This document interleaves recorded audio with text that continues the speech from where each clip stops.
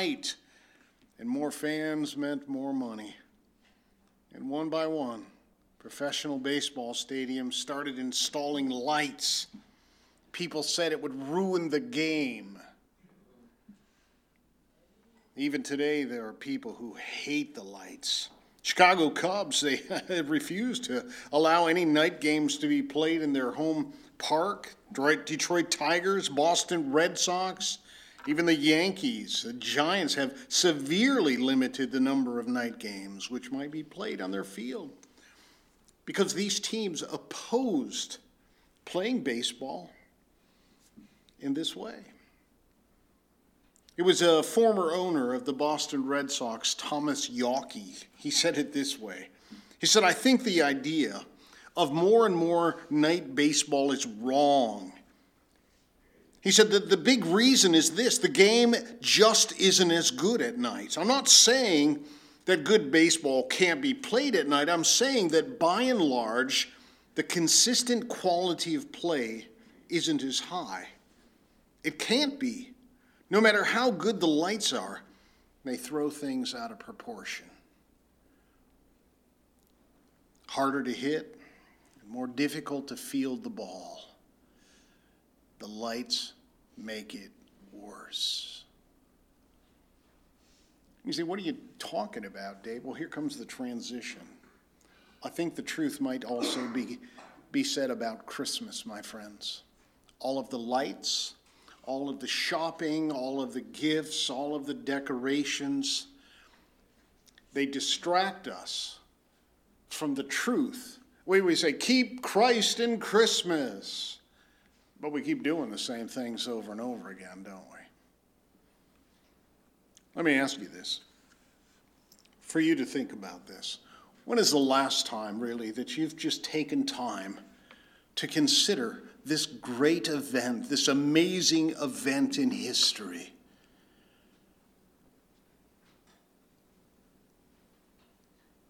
That the Word became flesh. That God, the God who spoke and brought all things into existence, became flesh and dwelt among us. Though he was rich, he became poor. Awfully hard to do that with all of the shopping we still have left to do. And we got Aunt Sally, and we don't know what she wants. She may have said a large, but maybe it was some kind of brand. We don't know, and it's frustrating, and it's not the point. I'm not saying Christmas isn't fun, particularly if you got kids. You know, my grandson walked in here and saw these things, and his eyes went boom. Because who doesn't have a craving for more?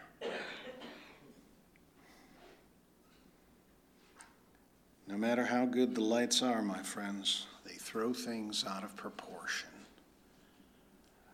And so today we take a look at a passage that perhaps you've gone through every Christmas throughout today, every year that you've trusted in Christ. It's Luke chapter 2, and I want you to take your copy of the scriptures here today. And what we're going to do is we're going to discover something new. And the story that is so old, some things that we weren't aware of maybe perhaps. Luke chapter 2. And this is an astounding account, really. Because frankly, Luke gives us 2 verses on the incarnation here. Take a look with me, if you will. Luke begins, of course, with this in verses 1 to 5. He talks about the place of Jesus' birth. Let's put it in some context. Notice verse 1, he says, "In those days, a decree went out from Caesar Augustus to all the world, that all the world should be registered." And this was the first registration when Quirinius was governor of Syria. And all, there's that word all, and of course all means all, and that's all means. They went to be registered, each to his own town.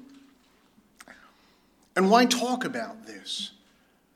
Why not just say, hey, they were in Bethlehem, for business? Because what we're looking at here is the providence of God. God working through man, through governments, through individuals to bring about his plan. And so we see the providence of God brought them to Bethlehem.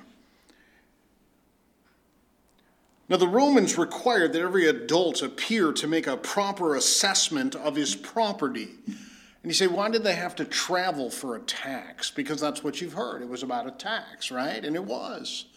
But it's specifically related to property.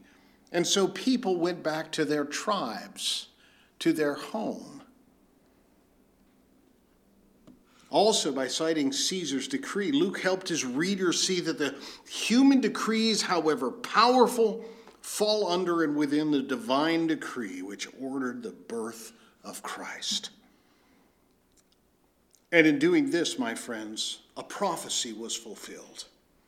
Look at here in verse 4. He says, and Joseph, doesn't even tell us who Joseph is, but the reader knows who. No need to introduce this guy, right? Yeah, and Joseph also went up from Galilee, from the town of Nazareth to Judea, to the city of David. There's that word, looks familiar to me. Which is also called Bethlehem, because he was of the house and lineage of David. You see what those verses highlight there? Related to David. This family is of the line of David. Why does that matter? Because the Messiah, if he is to be king, has to be from the line of David, from the tribe of Judah, the line of David. And you look at Luke and you see the genealogy in Matthew, and they're slightly different. One follows Mary's line and the other follows Joseph, although in this case, Joseph is the one that matters. He's a descendant of David. He could be the king. Think about that. Imagine that. A baby is born. And they know your genealogy. Could this be the one? And in this instance, my friend, he is. And so this focus, and remember, this is based on the covenant that God made with David. You hear me say these things over and over again so that you go, yeah, we know, Pastor. That's the idea. In 2 Samuel chapter 7, the Lord made a covenant with David.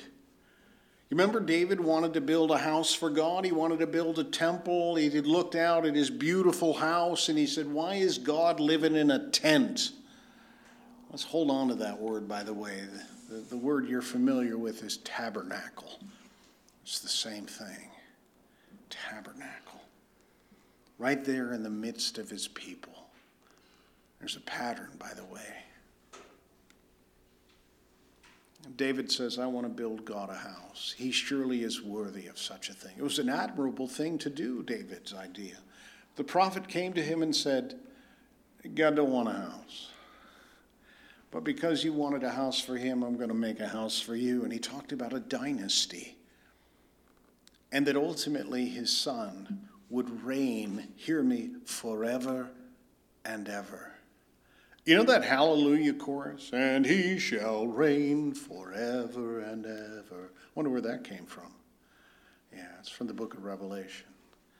Because God fulfilled his covenant. And it all starts in Bethlehem. That's the prophecy.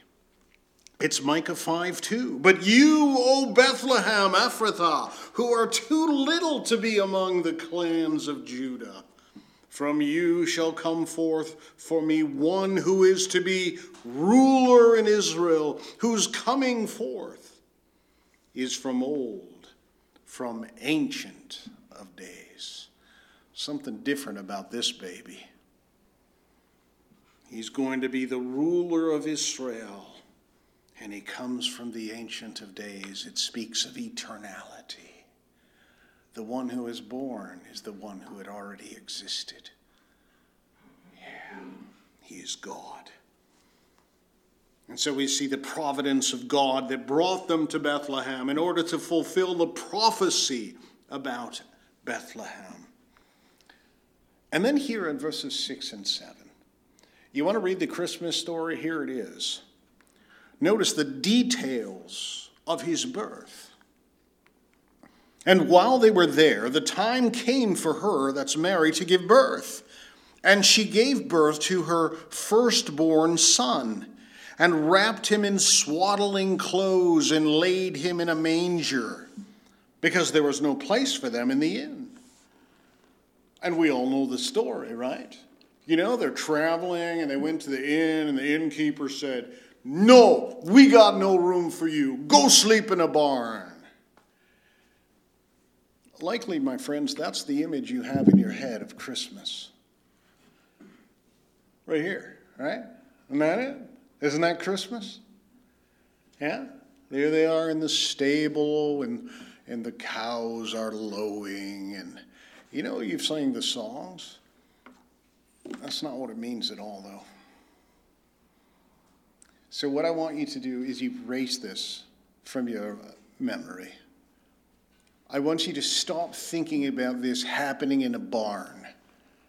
I know you've heard many, many sermons perhaps talk, in the degradation of being born amongst the pigs and the cows and that ain't it at all.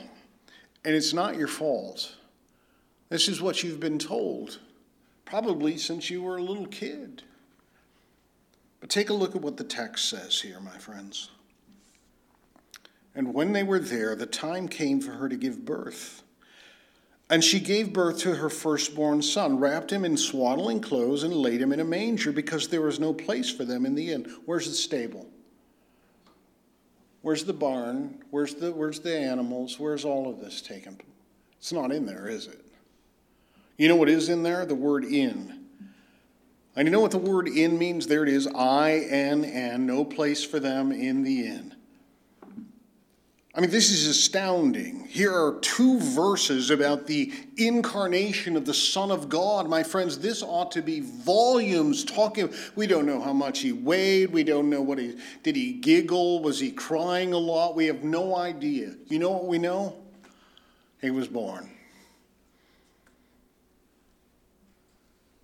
And they laid him in a manger. See, there's the thing right there. Well, what's a manger? Well, it's where you put the food and the animals eat.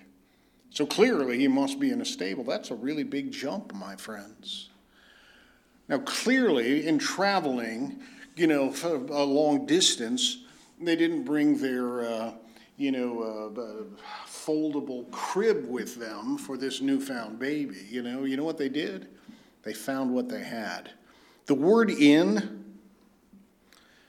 How many of you have the NIV with you here today? Anybody, just you bring the NIV? What does it say?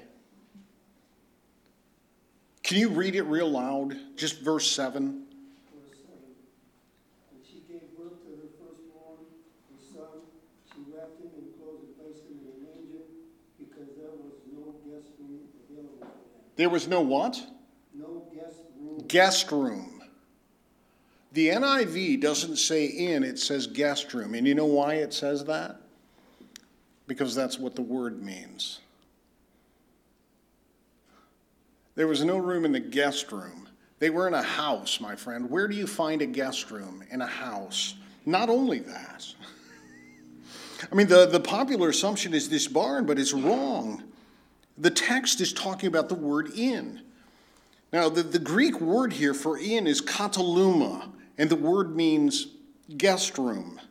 The NIV translates it that way, guest room, and the ESV, if you have one of those, has a little note by it.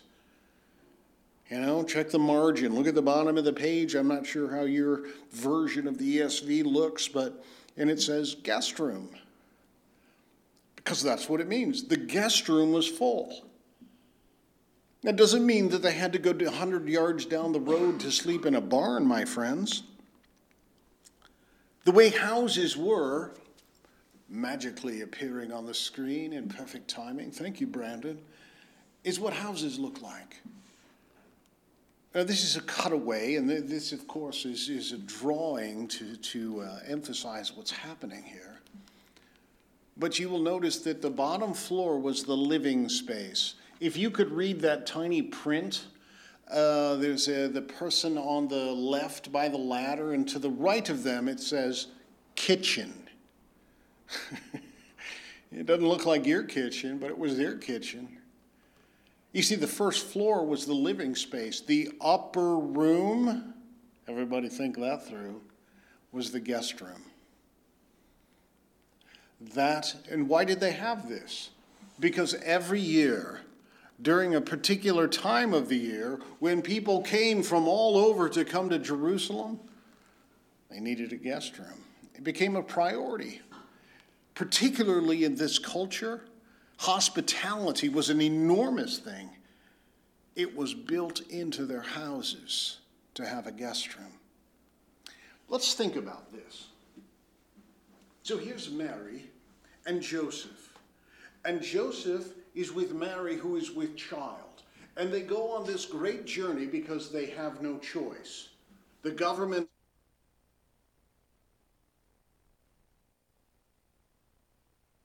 If you grew up someplace else, there might be people that you knew, maybe even made arrangements, or maybe the expectation was that you would come and that you would stay with family. This only makes sense, right? I mean, they weren't going to some strange land, we're going to Lansing, Michigan for the taxing, We've never been there before, but it should be fun. They were going home. The intent was to stay with a family that they knew. It was built into their houses, this guest room. Now you say, well, what about the inn? I mean, what's the deal with that? Why did they say that? Well, I think I have a theory for you, my friends. You see, the same word is used, guest room, by Jesus. In Luke chapter 22, it is a familiar passage to you. Here we are at the end of Luke, okay? And we know what's going on at the end of the gospel here, right? Jesus is going to be crucified. But in Luke 22, verse 7, then came the day of unleavened bread in which the Passover lamb had to be sacrificed. So Jesus sent Peter and John, saying, "Go and prepare the Passover for us, that we may eat it." And they said to him, "Where will you have us prepare it?" And he said, "Behold, when you have entered the city, a man carrying a jar of water will meet you. Follow him to the house that he enters, and tell the master of the house, the teacher says to you, where is the guest room where I may eat the Passover?" Yeah, it's the very same word, by the way. Translated guest room, where I may eat the Passover with my disciples. And notice in verse 12, Jesus says, "And he will show you a large upper room, furnished. Prepare it there." Bing! Hey, wait a minute. There's no stable in this. What you see on the screen here, my friends, is a living area that the most valued of the animals would come in at night. Everybody say, ick. They breathe the same air, whatever was in the air.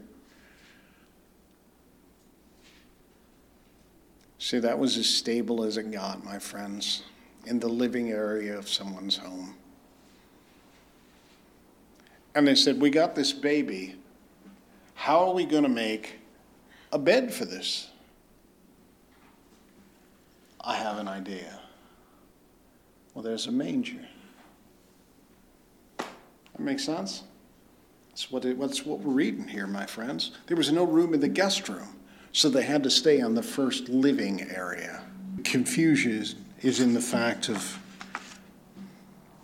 that there is another word that is translated in and means just that. And it's used in Luke chapter 10. Take a look with me in Luke chapter 10. See, we're in the same book here, Luke chapter 10. We just looked at 22, now we're in 10. You remember the parable that Jesus taught about the Good Samaritan?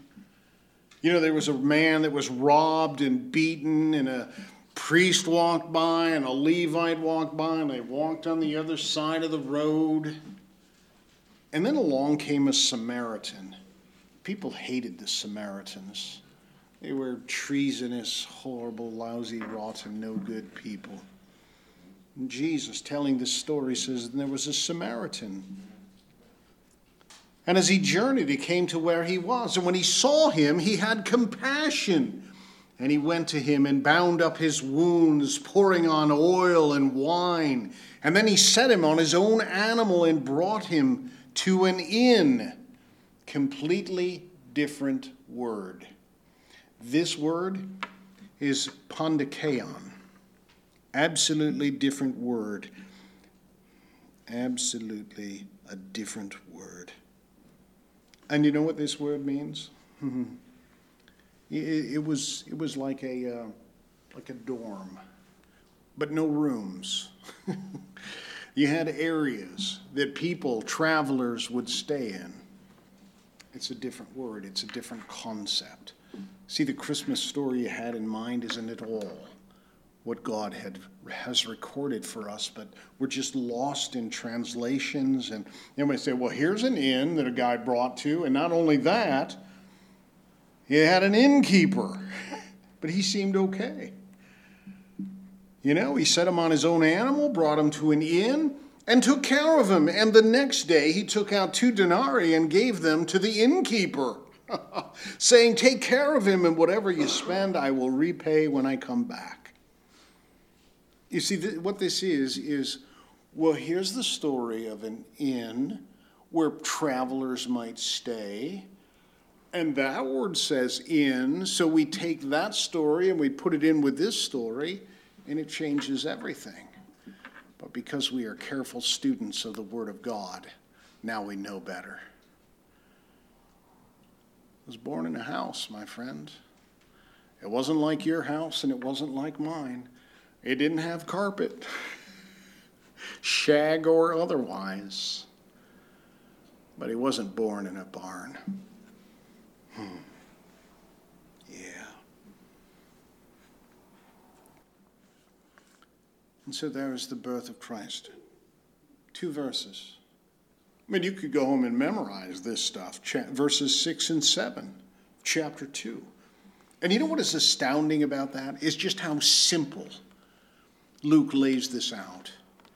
I mean, the Gospel of Luke is 24 chapters, well over 1,000 verses. And as matter-of-factly as you can imagine. And while we were there, gave time for her to give birth. And she gave birth to a firstborn and wrapped him in swaddling clothes. For the men here that don't know what swaddling clothes is basically they wrapped them up in cloth. Keep them warm and tight.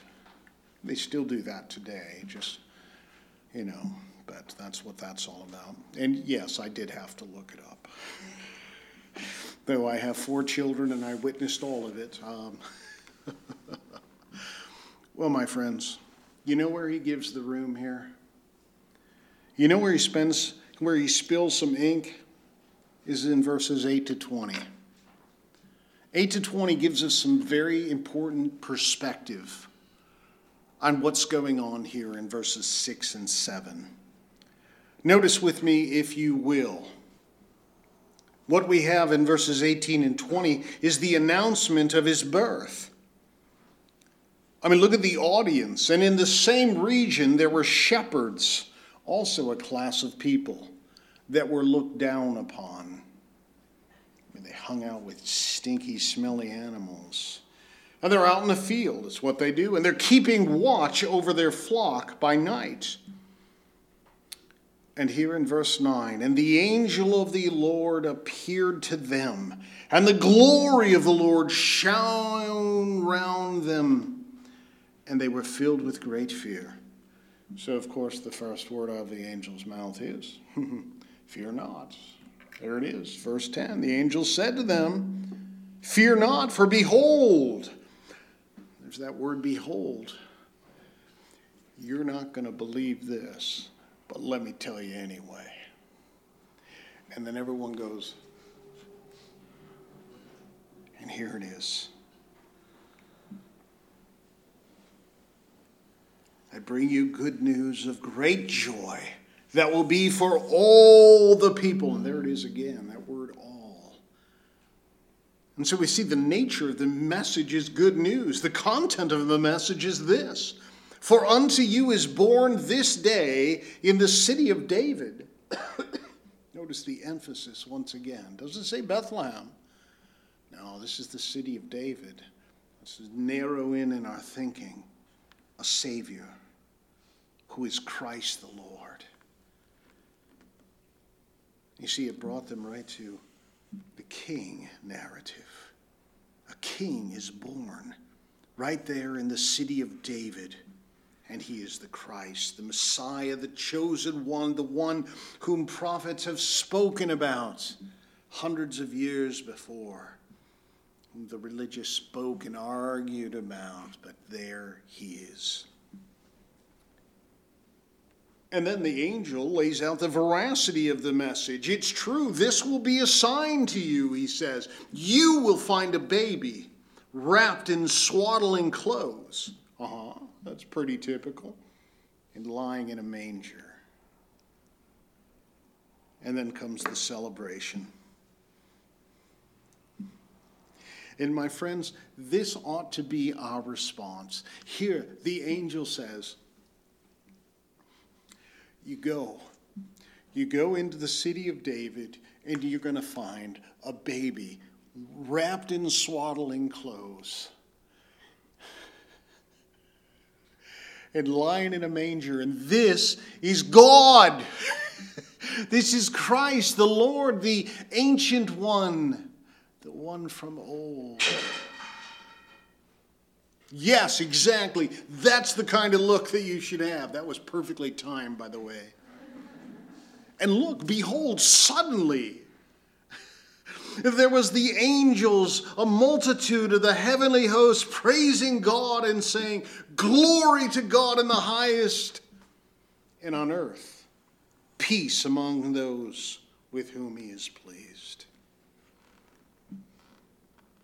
That's the celebration that took place on Christmas, the birth of the Savior. That the angels could not contain themselves, bursting out in praise, my friends. That's what's missing in our celebrations, because we don't take time to think about such things. Celebration. Glory to God in the highest. But notice also what is said here. And on earth, peace among those with whom he is pleased. Peace. What is peace? Not the one with the I in it. We're not talking about a piece of cake. Peace. What is it? Is it merely the absence of warfare? I mean, think about the world in which Christ was born under Pax Romana, the peace of Rome. And you know what the peace of Rome was? You cause any trouble, and we're going to march in there and kill every last one of you. Peace through strength. It is one of the philosophies of our government. Why we keep building weapons over and over again. We ain't shooting anybody, but I'll tell you what, they get out of line and they're going to know. Peace. Well, my friends, peace is not natural. It doesn't just naturally come.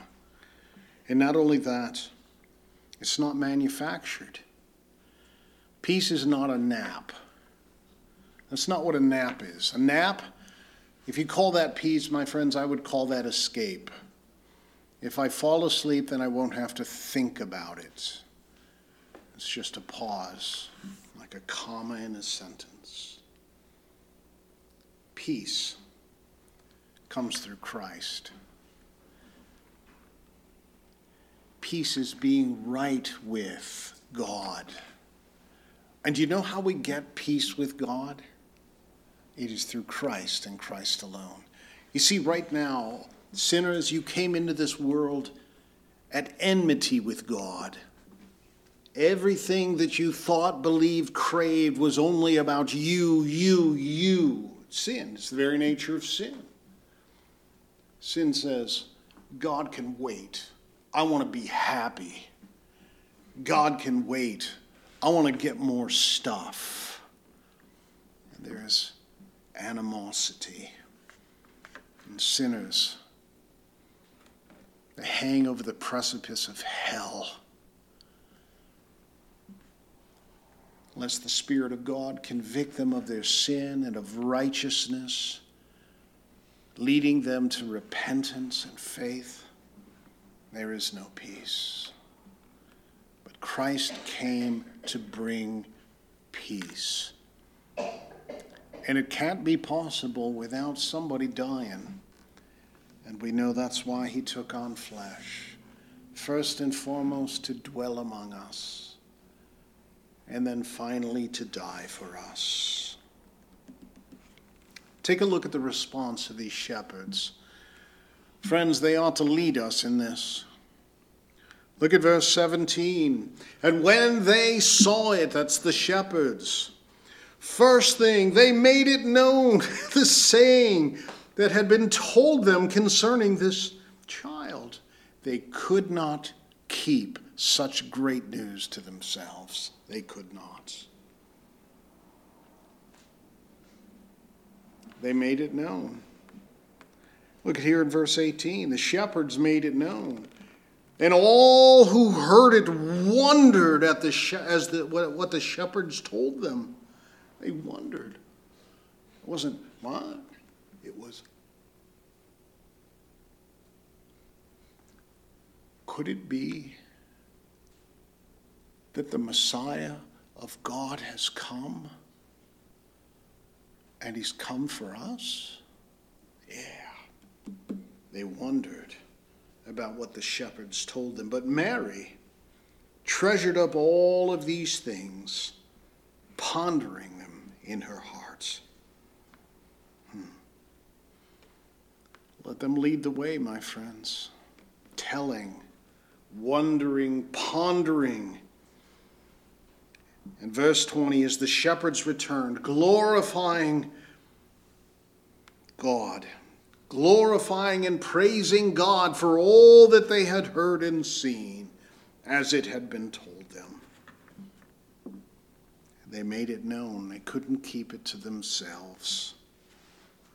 Those who heard it wondered about it. Mary is pondering about it.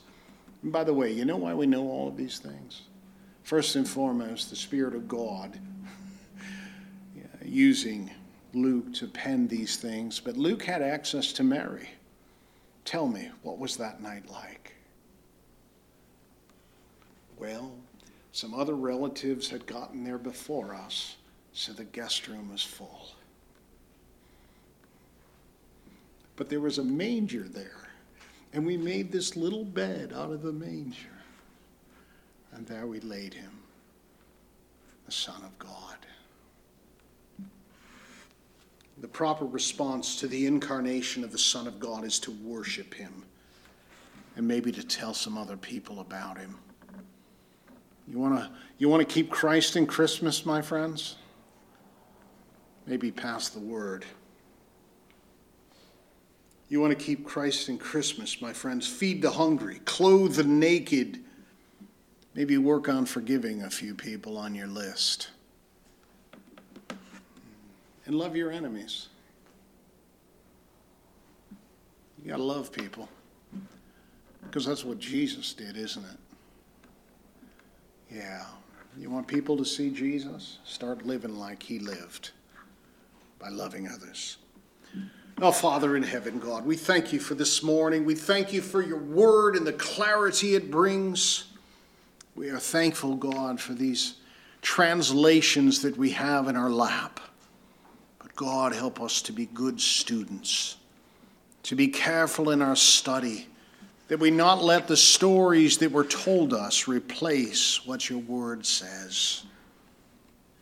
And God, help us to celebrate, knowing precisely what it meant, that the Son of God added flesh to himself, became man that he might dwell, and that one day we would dwell with you. Thank you.